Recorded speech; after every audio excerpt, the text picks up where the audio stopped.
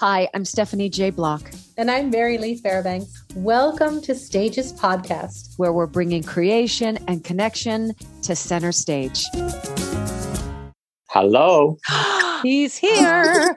Here I am. Look at you. Now, this is just a podcast. You're not going to be That's seeing exactly me. Right. I mean, don't mind. I don't care what I look like. It's just that suddenly, Steph, I saw you two looking gorgeous with your good light, and I'm sitting here on my bed.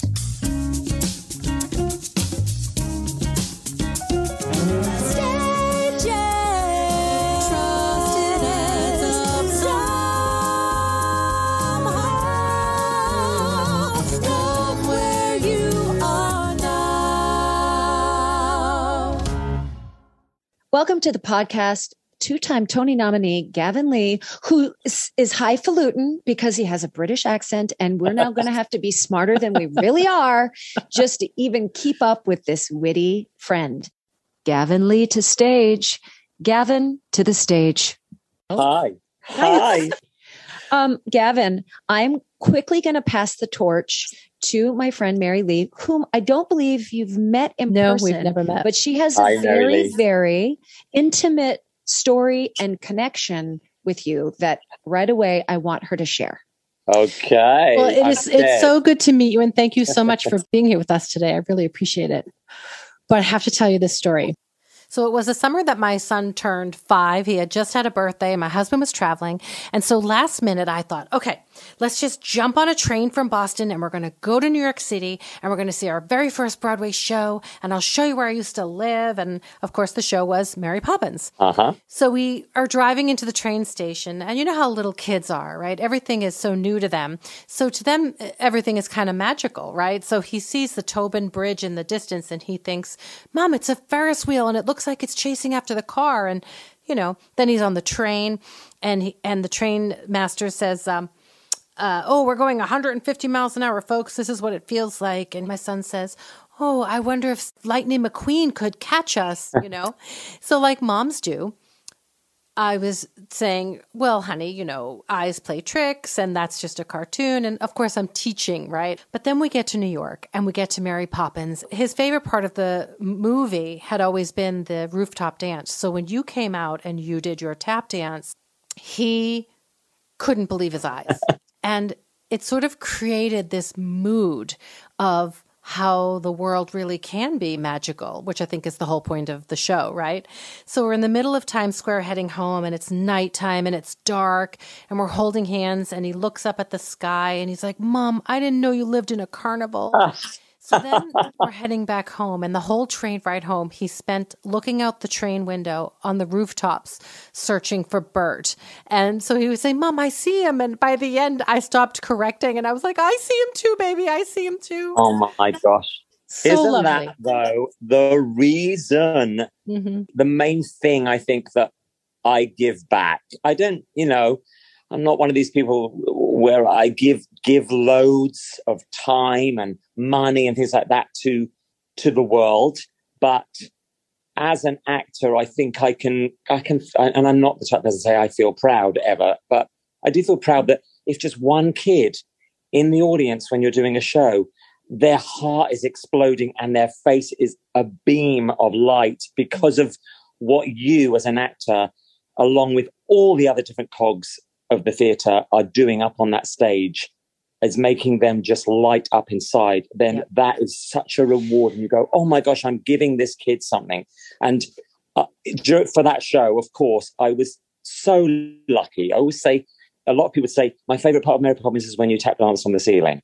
And I would always just say, I was the lucky actor that got to originate that role and get to do that trick. Because it's basically, it was a trick. It was, can you be attached to a harness, walk up the side of the proscenium arch and tap dance upside down? And yes, it took a lot of practice, but in the end, that was people's favorite bit. And I was the cog that made all that happen. I just feel very lucky that I got to do that. But one thing I was envious of was whoever the actress was playing Mary Poppins. You'll remember at the end of the show, she flies across the stage, but then right at the end, she starts flying out into the audience. Yeah. And they would all say their heart would just grow bigger every time they flew out as Mary Poppins at the end, because they saw all these kids' faces, just bright and wide-eyed. And oh my gosh, Mary Poppins is flying over my head. And I was always envious that I knew the kids' faces were doing the same for what I was doing, but you couldn't witness it. I was on you stage, so I couldn't see it. But she was out in the audience, giving that light and warmth and joy to all those young faces and older faces, because that show just brought out the childhood in everyone who was in it, and certainly everyone who was watching it. Now, if we were to go back though to 5-year-old Gavin, right? Did your parents take you to see theater in London? Were you already in tap classes? Like, what did that little person look like? And was the performing arts or performing live on your radar at all when you were that age? Really, there was nothing on my radar till I was perhaps 9 years old. My sister was older than me. She went to dance class because she was a shy little girl. And so her regular teacher said to my mum, why don't you put her in ballet class? Because it might bring her out of her shell. And I always say this, I was like Mike from the chorus line saying, I'm watching Cisco Pitter Pat. I can do that. Exactly. So she'd come home. I'd say, what did you do today? What did you do today? Annoy. And she'd show me and I'd learn it. And eventually my mum was like, where do you want to go? And showing my age, this was 1980. My very first class that I ever joined was disco dancing. It was a disco dancing class. Oh, come on. And I learned the Snoopy and the bus stop, all these little routines that John Travolta and the like were doing.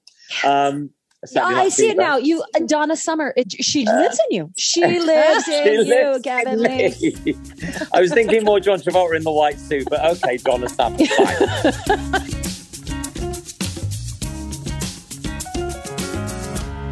The very first big show I remember, we went down to London. I grew up 2 hours east of London. And you've got to remember, because England's so small, 2-hour drive is long. And many people in my school had never been to London. Wow. Even though I'm sure Americans are like, what? It's 2 hours away. It's nothing. And after, years later, touring the States and driving for 24 hours to get to the next city for the show is nothing. But 2 hours. But back then, it was a big deal to go down to London. And we went to the Palladium, which is one of the biggest and best theatres in London. Mm. And it was Singing in the Rain with Tommy Steele, who was a big British star in the 60s because of Half a Sixpence and other movies, and a pop star. And he was starring in Singing in the Rain, playing the Gene Kelly role. Don Lockwood. Don Lockwood, yes. Sorry, I was then thinking of Donald O'Connor. Not Don O'Connor, Gene Kelly. Idiot.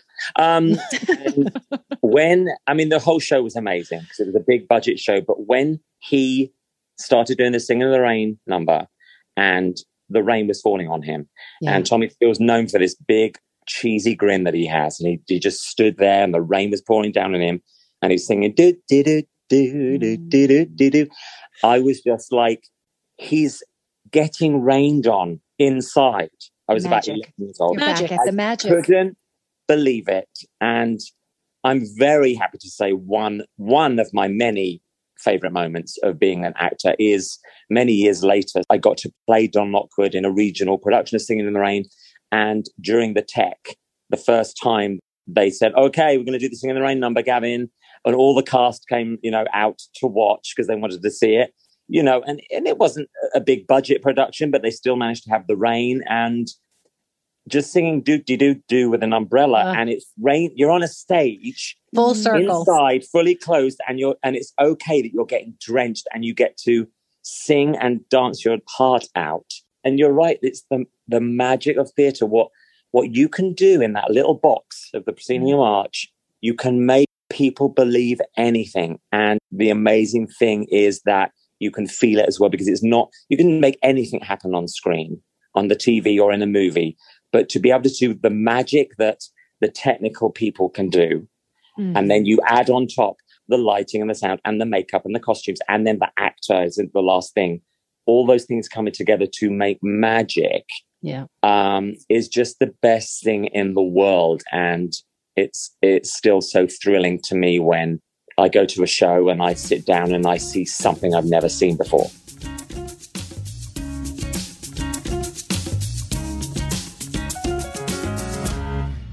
And when you're singing Doobie Doo Doo and it's raining on you, what's going through your mind in that stage of your career and your life? I mean, before that show, I had been in the ensemble of a couple of West End shows. I spent a lot of time with Crazy for You, the original production, the Susan Stoner, Mike Cochran That was the production. first Broadway show I ever saw. And boy, did it shook me to my core to see Slap That Bass with the girls being used as the bass. I mean, I sat in the theater and I don't know, I think I was 19 or 20 when I finally got to see a show in New York. And I just went, I can't believe they're doing that with the human body and clever choreography and this underscoring. For me, I had to get to New York City because of that show. What a gift to be part of that company. I mean, to be in that was my first, being in an original cast. But anyway, my point, just because I could talk about Crazy for You and what the path that sent me on. My point was I got to play that lead role in that, but after that, I had some other understudying things, and Singing in the Rain, in a way, was the first time I got offered a job outright. So that's a thrill as an actor. Yeah. I don't have to audition. You're offering me Don Lockwood at the Leicester Haymarket, which was a great theatre in England. He'd seen me in Crazy for You playing the lead. Yeah.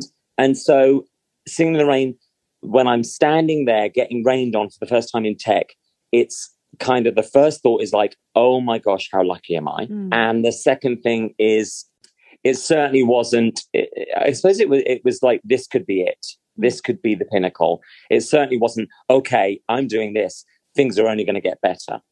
I've always been very much feet on the ground. And now, even 30 years later, your feet have to be on the ground, because after all that I've done, before the pandemic, there were not jobs like people. So what you're telling me, you have to audition? People just don't throw the roles at you, Gavin? It's happened. I think it's happened 2 or 3 times. One of them being Singing in the Rain. You still, I've got to think of a song, and how am I going to impress the people? And so Singing in the Rain was a pretty big deal, because not only it was that part, and that was the first show I really saw and fell in love with theatre, but also it just got offered to me, and wowzers. That you had a pick, like, you've been offered 3 jobs. Which one are you going to take? I mean, that's happened to me like once. I'd been out of work a whole year. I came back I'd finished Mary Poppins, which was an 8-year job. I got offered Top Hat, which was the Fred Astaire musical in London. Went back, did that, an amazing role to play. Came back here, and then didn't work for a whole year. And that's when my feet, after the 8 years of Mary Poppins being on cloud 9, and then getting offered Top Hat, a big West End show that won the Olivier that year, feet up in the clouds, it was suddenly like, crashed down to earth. Oh, I haven't had a job for a year. Yeah. And again, my point is, I then got a workshop, which was 6 weeks, and I got a little TV job that lasted 6 weeks, and they both clashed, and I had to turn mine down. You're like, I've had nothing all year. I have two jobs that last 6 weeks each. It's the same 6 weeks. Then you're like, no!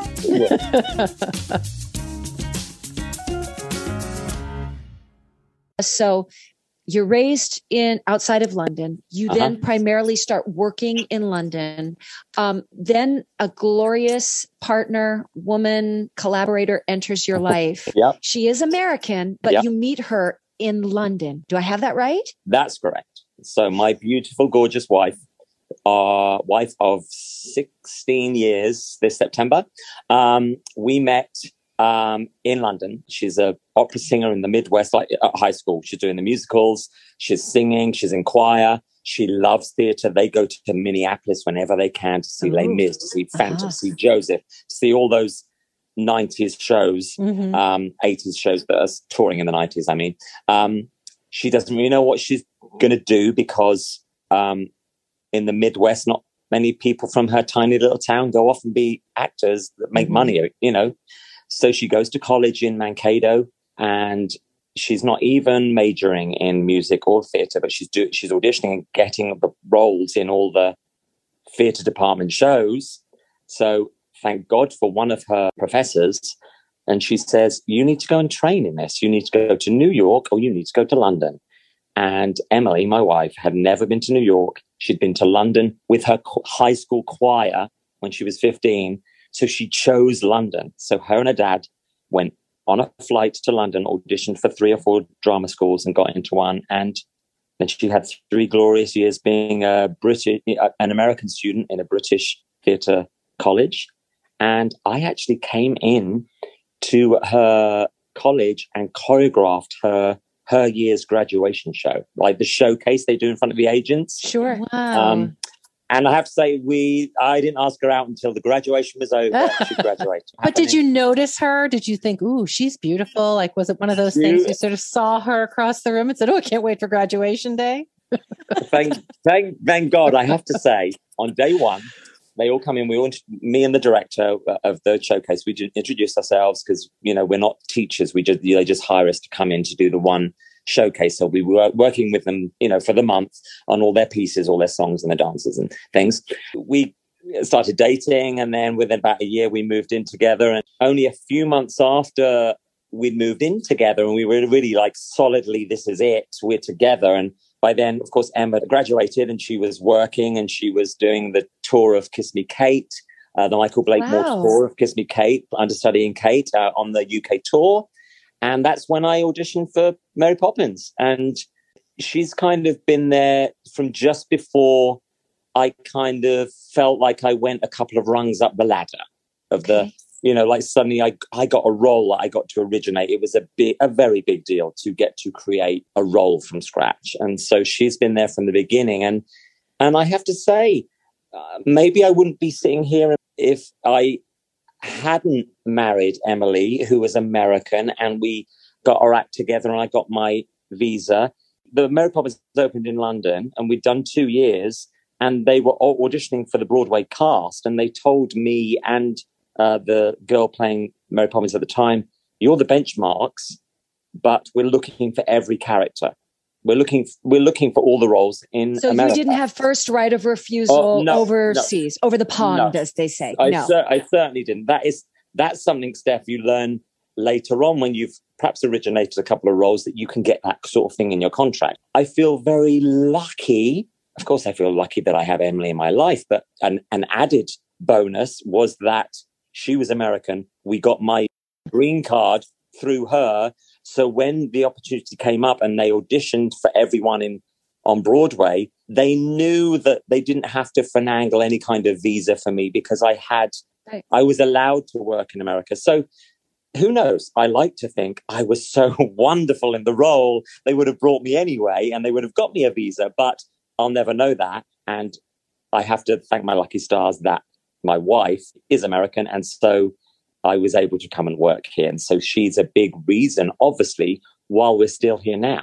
That's who knows? Amazing. What was happening with her career at the time? And was that a discussion? Had she finished the tour of Kiss Me Kate? Did you guys see it as a blip on the screen, or did you see it as an indefinite move? Like, what was that discussion looking like? Well, it was a sacrifice for her. So she was doing the Kiss Me Kate tour when I then opened with Mary Poppins. And then during my second year of Mary Poppins in London, she got into Phantom in the West End. So for her, it was a big deal. It was her first West End show. Yeah. She was understudying Madame Giry. In that year that she did it, she went on for quite a few months playing Madame Giry. So she was getting known by all the casting directors in London. She was there. She'd arrived. She was in the West End. And me getting offered Bert in Mary Poppins on Broadway meant you've got to leave your job. So the lucky thing was, of course, Mary Poppins is, as well as Disney, it's a Cameron Mackintosh production. And of course, Phantom of the Opera is a Cameron Mackintosh production. So shared Cameron producers. Mackintosh team, they already knew me and they already knew my wife. Mm-hmm. So it was okay when we said, oh my gosh, we're so grateful you're going to let me come to Broadway, but Emily's going to have to leave the show earlier. And they were like, that's fine. We're sad to lose her. And it was hard for Emily because I, in a way, dragged her to New York. There wasn't a lot I could do to push her career forward in New York. She didn't know how it all worked in New York. I didn't need to know how it worked in New York because I was coming with a great big flashy job, and my British agent set me up with some American agents, and I had my pick. But so wasn't there any world where you could, in your negotiations, say, is there a way to get my wife from Phantom in the West End into Phantom in New York? Or well, when it's your first of anything, you're bringing me and only me over to Broadway. You're going to put me up in an apartment. You're going to get me a car home from the theatre. I mean, things that I'd never had before. Mm-hmm. I wasn't about to say, well, I'm only coming if my wife can be in Phantom on Broadway. It's just like, there wasn't even there's no way I would have said, well, here's something extra I'm going to need, because we were just so grateful that we were going to go on this amazing journey, which was Broadway in lights, this place that we both never thought we would ever get to experience.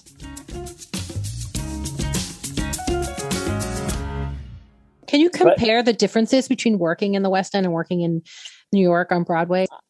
I mean, initially, it all felt different and new and more sparkly and more lights because, of Times Square. When you get down to the nitty-gritty of just doing the show day by day, it's exactly the same.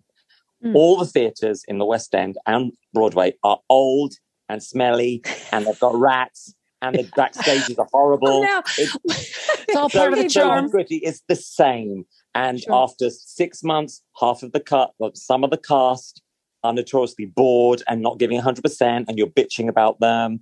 Apart from the accents, I feel like the work ethic is almost the same. Yep. The talent, I feel, is the same.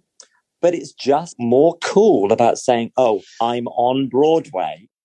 I cannot speak to being on stage per se as an artist. I've done a West End cabaret or my solo show in the West End. But I will say this, as an audience member, I certainly can tell the difference. I remember going and seeing Warhorse. You want to talk about the magic of the puppetry and suspending your disbelief, seeing the humans within the horse and the puppets and whatnot. But I was so engaged and engrossed that when the curtain call came, I was on my feet, like clapping my hands like I was on your own. Mets game. I'm like, yeah. And I'm looking around going, what the hell is wrong with these people?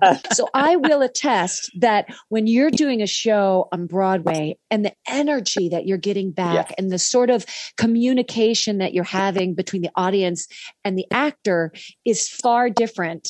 At least it feels that way as a spectator, right? Than when you're in the West End. So did you notice that it's like a much more of a communal and excitable experience with the audiences on Broadway?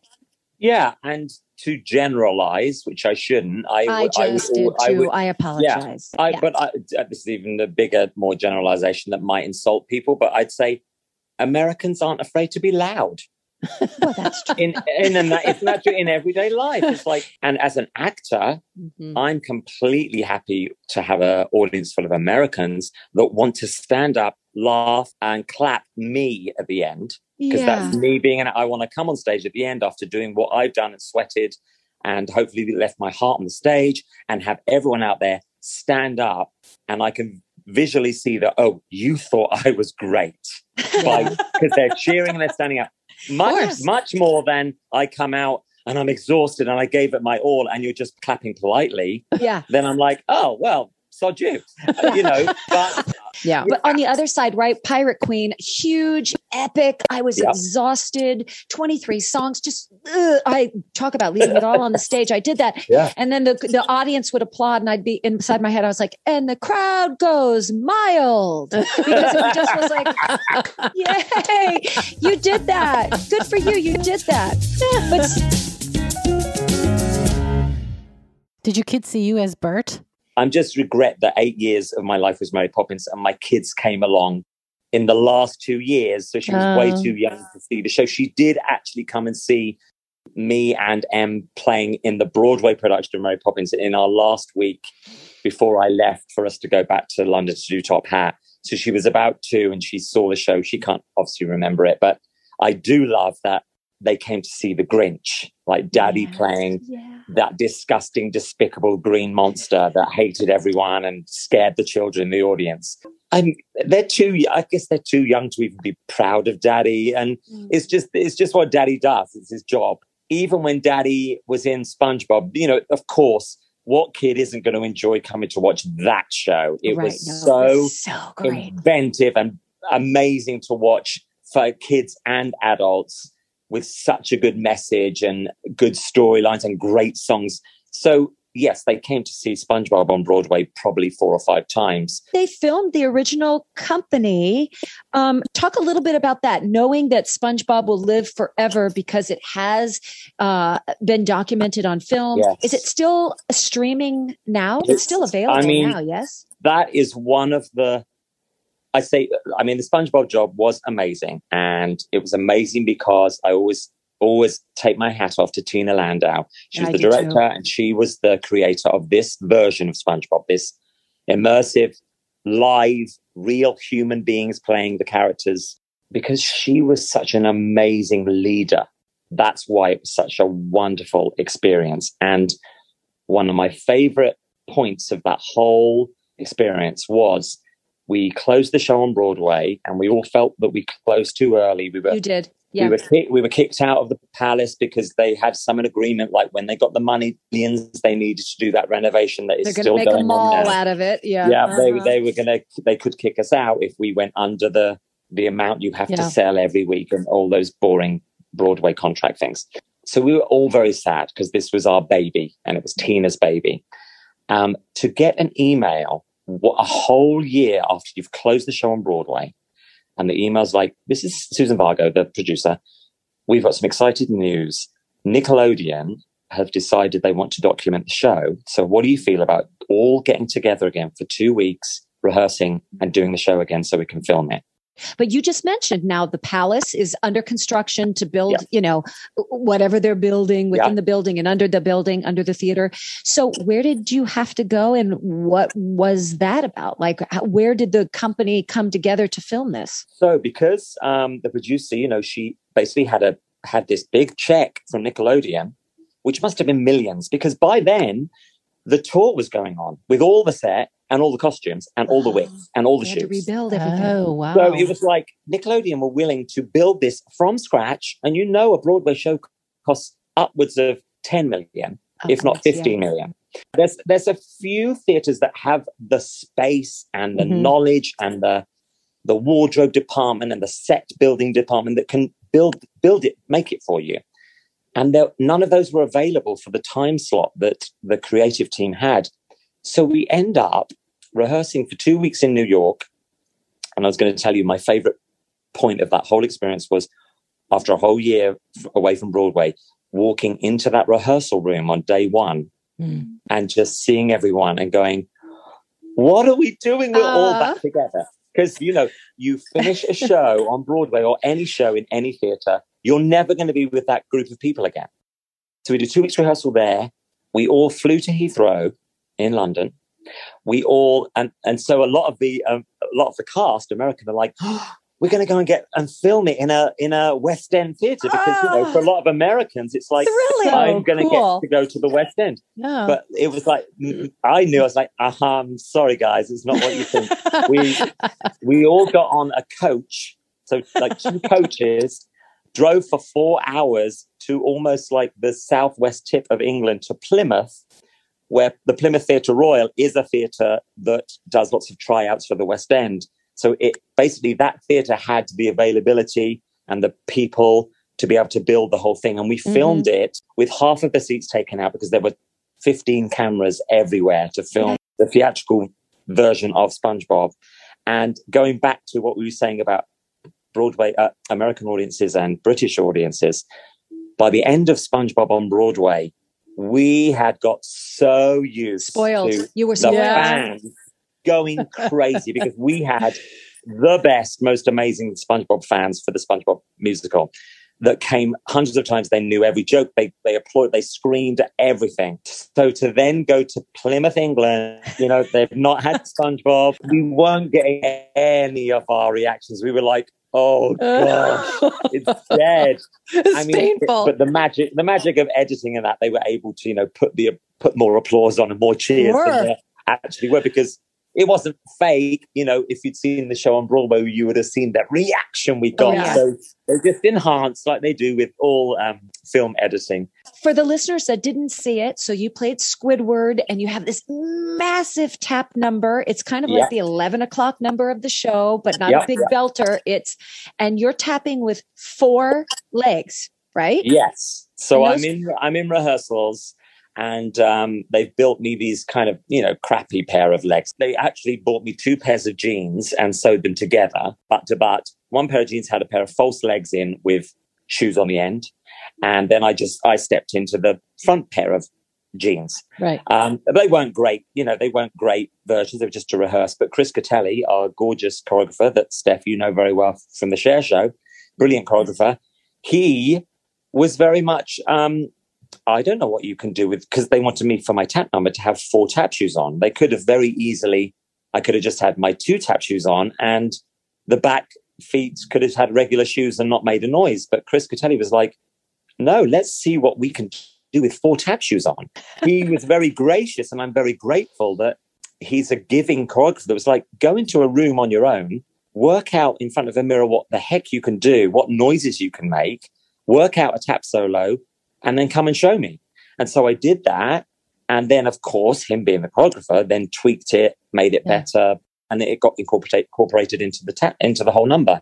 The show stopped with how crazy the audience went for that magic. That was magic. It was magic. And again, I'd come out a stage door and just like Bert the Chimney Sweep tap dancing upside down, I'd come out and the audience members would go, that was my favorite part of the show. Yeah. Your number was my favorite part of the show. Your number, they'd point to me.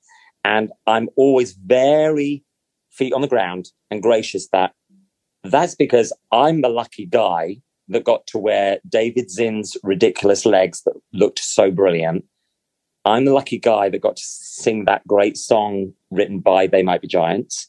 Yeah. And I'm the lucky guy that got to do the script written by Carl Jarrow and directed by Tina Landau that made Squidward an arc in the storyline where by the time I sung my song, the audience were begging for Squidward to get his moment in the limelight.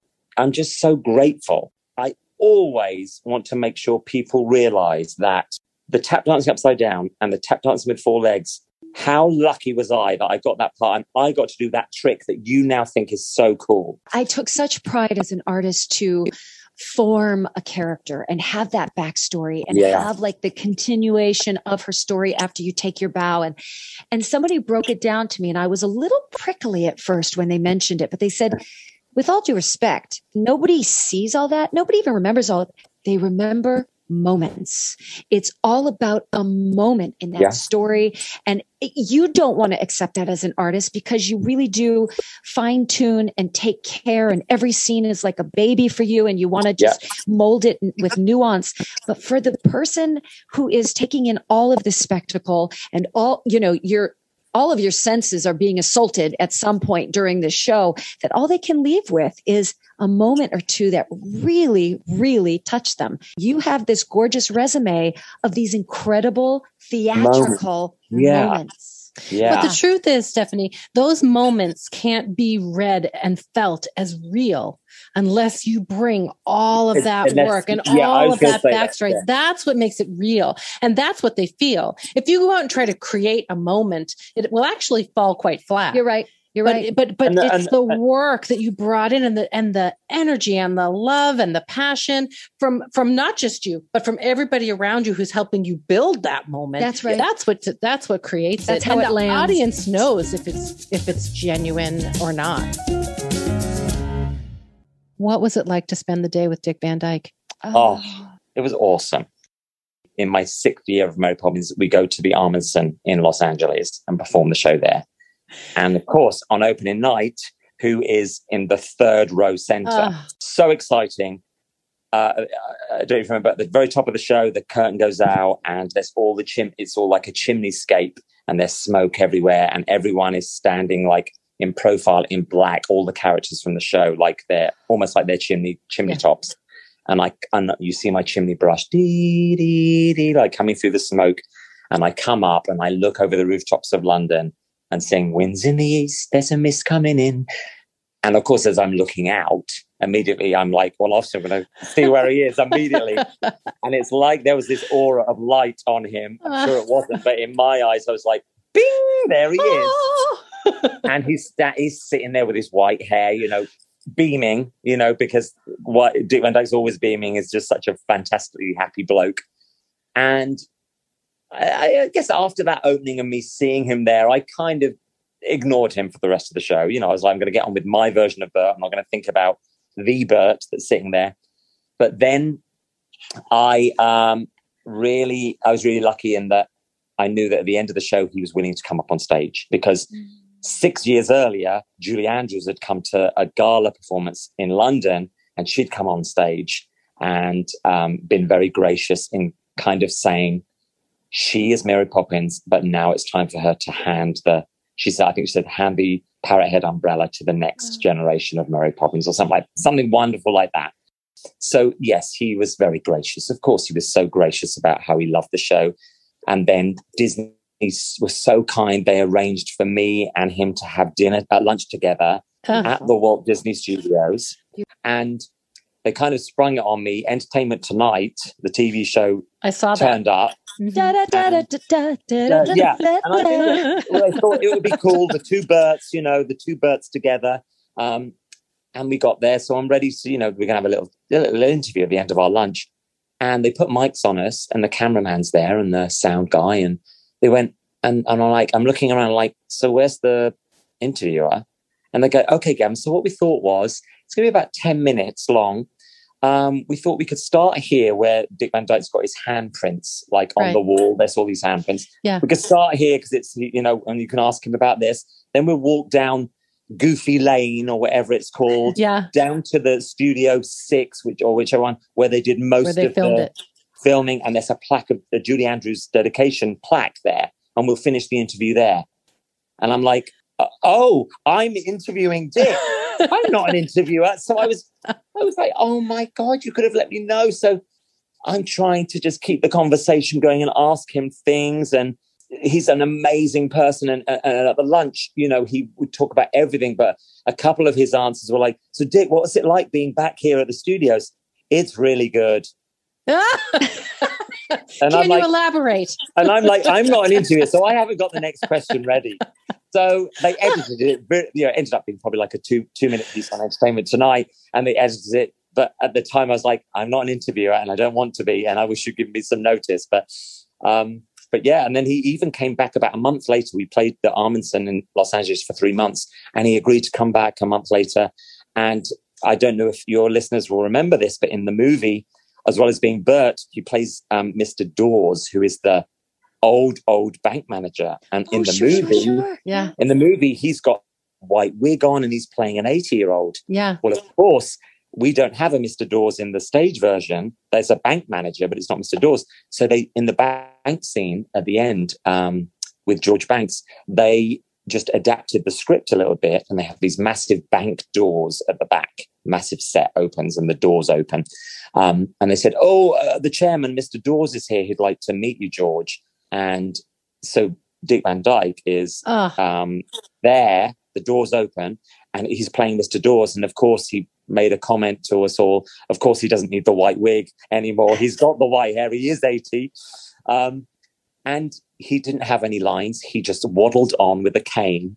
And it took the audience a little while to work it out, because they didn't announce it in the middle of the musical so of Poppins. That you could see they were all like, oh my God, I think that's Dick Van Dyke.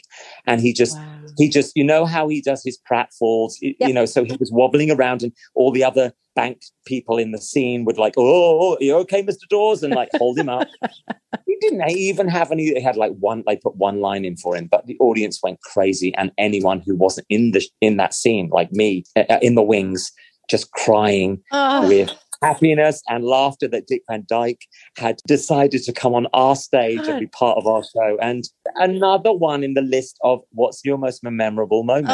I've had so many, and that's just another one I love to tell. And now, our 5 questions. Tell us something surprising about yourself, something that most people may not know. I'm pretty handy with a paintbrush or a screwdriver or a circular saw. One of my favorite things is when my wife, Emily, says, I've got a job for you. I love it. I'm quite handy around the house. And I think to look at me, you think, oh, he's just a tall, lanky British geek. Question number 2. What is your good luck charm or ritual and why? Don't have one.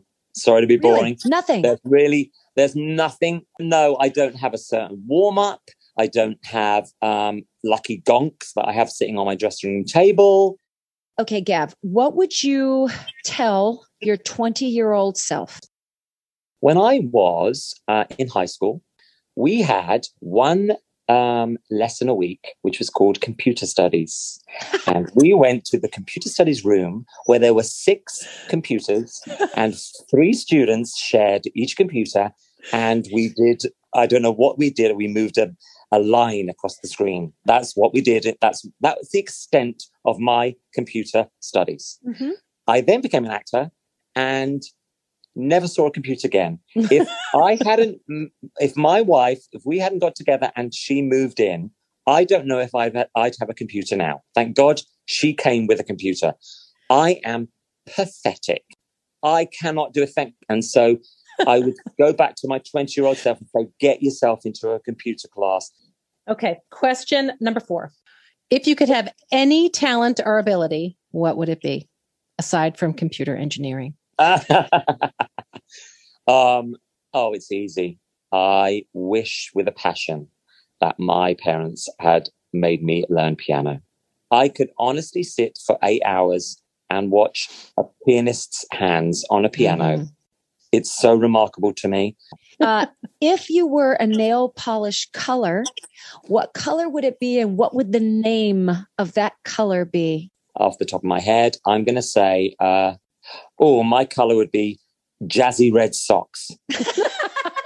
I love Fred Astaire. I love watching his movies. And I wrote a cabaret for myself that is just all about Fred Astaire. And it's just singing all the glorious Irving Berlin, Gershwin, Cole Porter songs from that era. And I've been lucky enough to play two roles on the stage that were originated on film by Fred Astaire.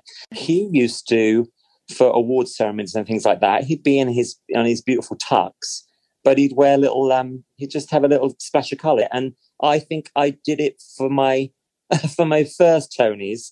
I wore little red socks just in honour of him, and I'm sure no one even saw them, but I knew they were on. Perhaps if I'm ever at the Tonys again, you'll see me with one red fingernail, and that's going to be my jazzy red socks fingernail colour. You are hilarious, you are inspiring, and you are such a winning gentleman and friend. So thank you. Yes, thank you so much. It really was a pleasure. Marilee, it's been lovely to meet you. And Steph, I hope to see you and your husband and your daughter very, very soon. And now, here's what struck a chord with us.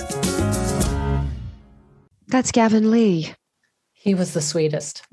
He's a great guy all around. I mean, besides being ultra talented and doing things with his feet, only, a dozen people in this entire world can do with their feet. And I'm talking about tap dancing.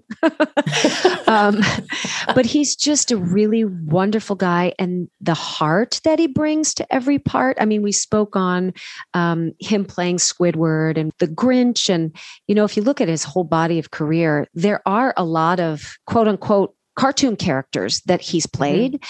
But I think that only works if you drench it with humanity and great heart. If you're just being silly and yucca, it doesn't have the impact that Gavin is able to bring to all these characters. He commits to finding the humanness within these cartoon characters. And that's why you're rooting for him in all of these crazy characters that he's playing. And that's why they feel believable. And all drenched in this gorgeous accent. It's really quite a package. Gavin Lee is really quite a package when you put all those puzzle pieces together.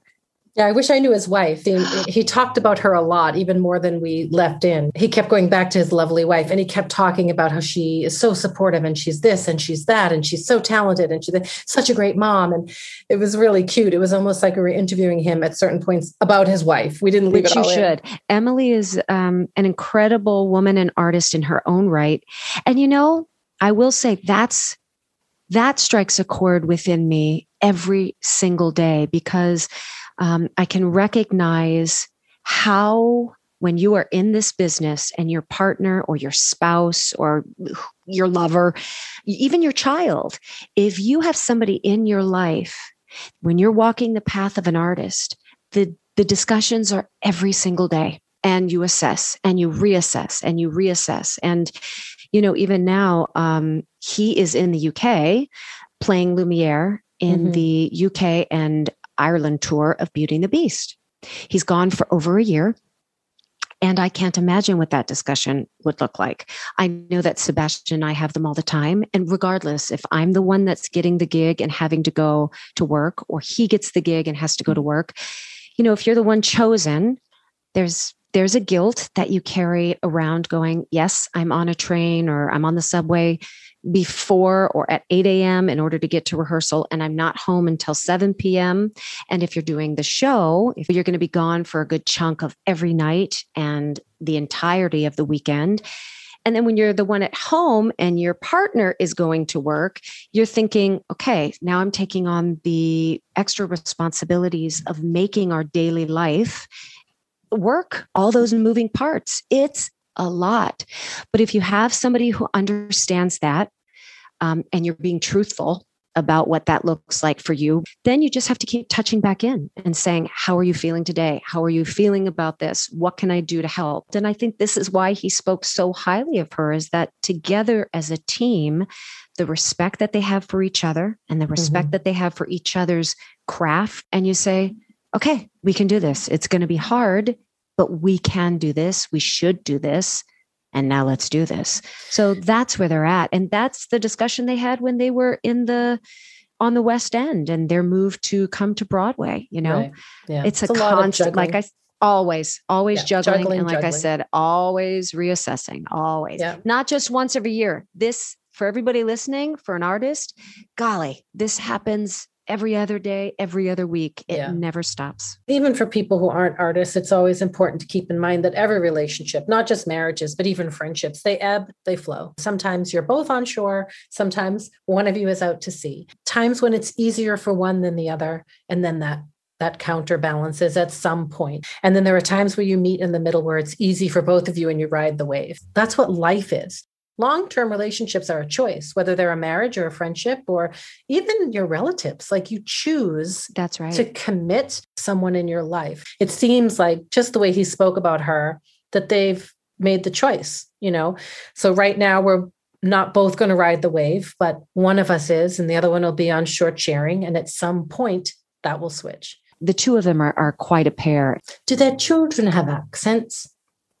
No, actually, they have very English names, but they're just these sweet, curly-haired little angels / rascals. They're so fun. Here comes my little rascal now. Yes, Cookie, what do you need? Hold, everybody. I'll be right back. No, I'm not paying $9.99 for more gems. Get out of here. Okay. We'll talk later. No, $2.99. The great negotiator over here. I love you. Oh, she's so smart. She came in with the $9.99 because she knew she'd go down to the $2.99. I can't get that. Well, then maybe I'll get that. And that's even more than what I was expecting. So a win. That kid's genius. I know. I'm going to be left in the cold. You're in trouble, Mama. Oh my gosh. Maybe if I start talking to her like this, absolutely not. Don't be utterly ridiculous. Then she'd actually take me seriously. What do you think? When Downton Abbey was on TV, I would walk around the house talking like this all the time. And Micah goes, I know you think you sound like one of the upstairs ladies, but you sound like Mrs. Patmore.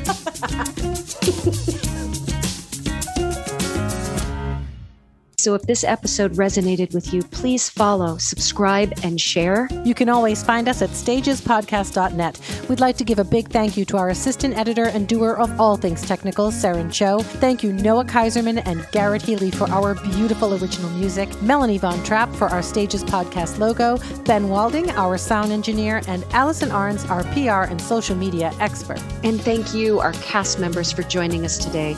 We hope you come back next week.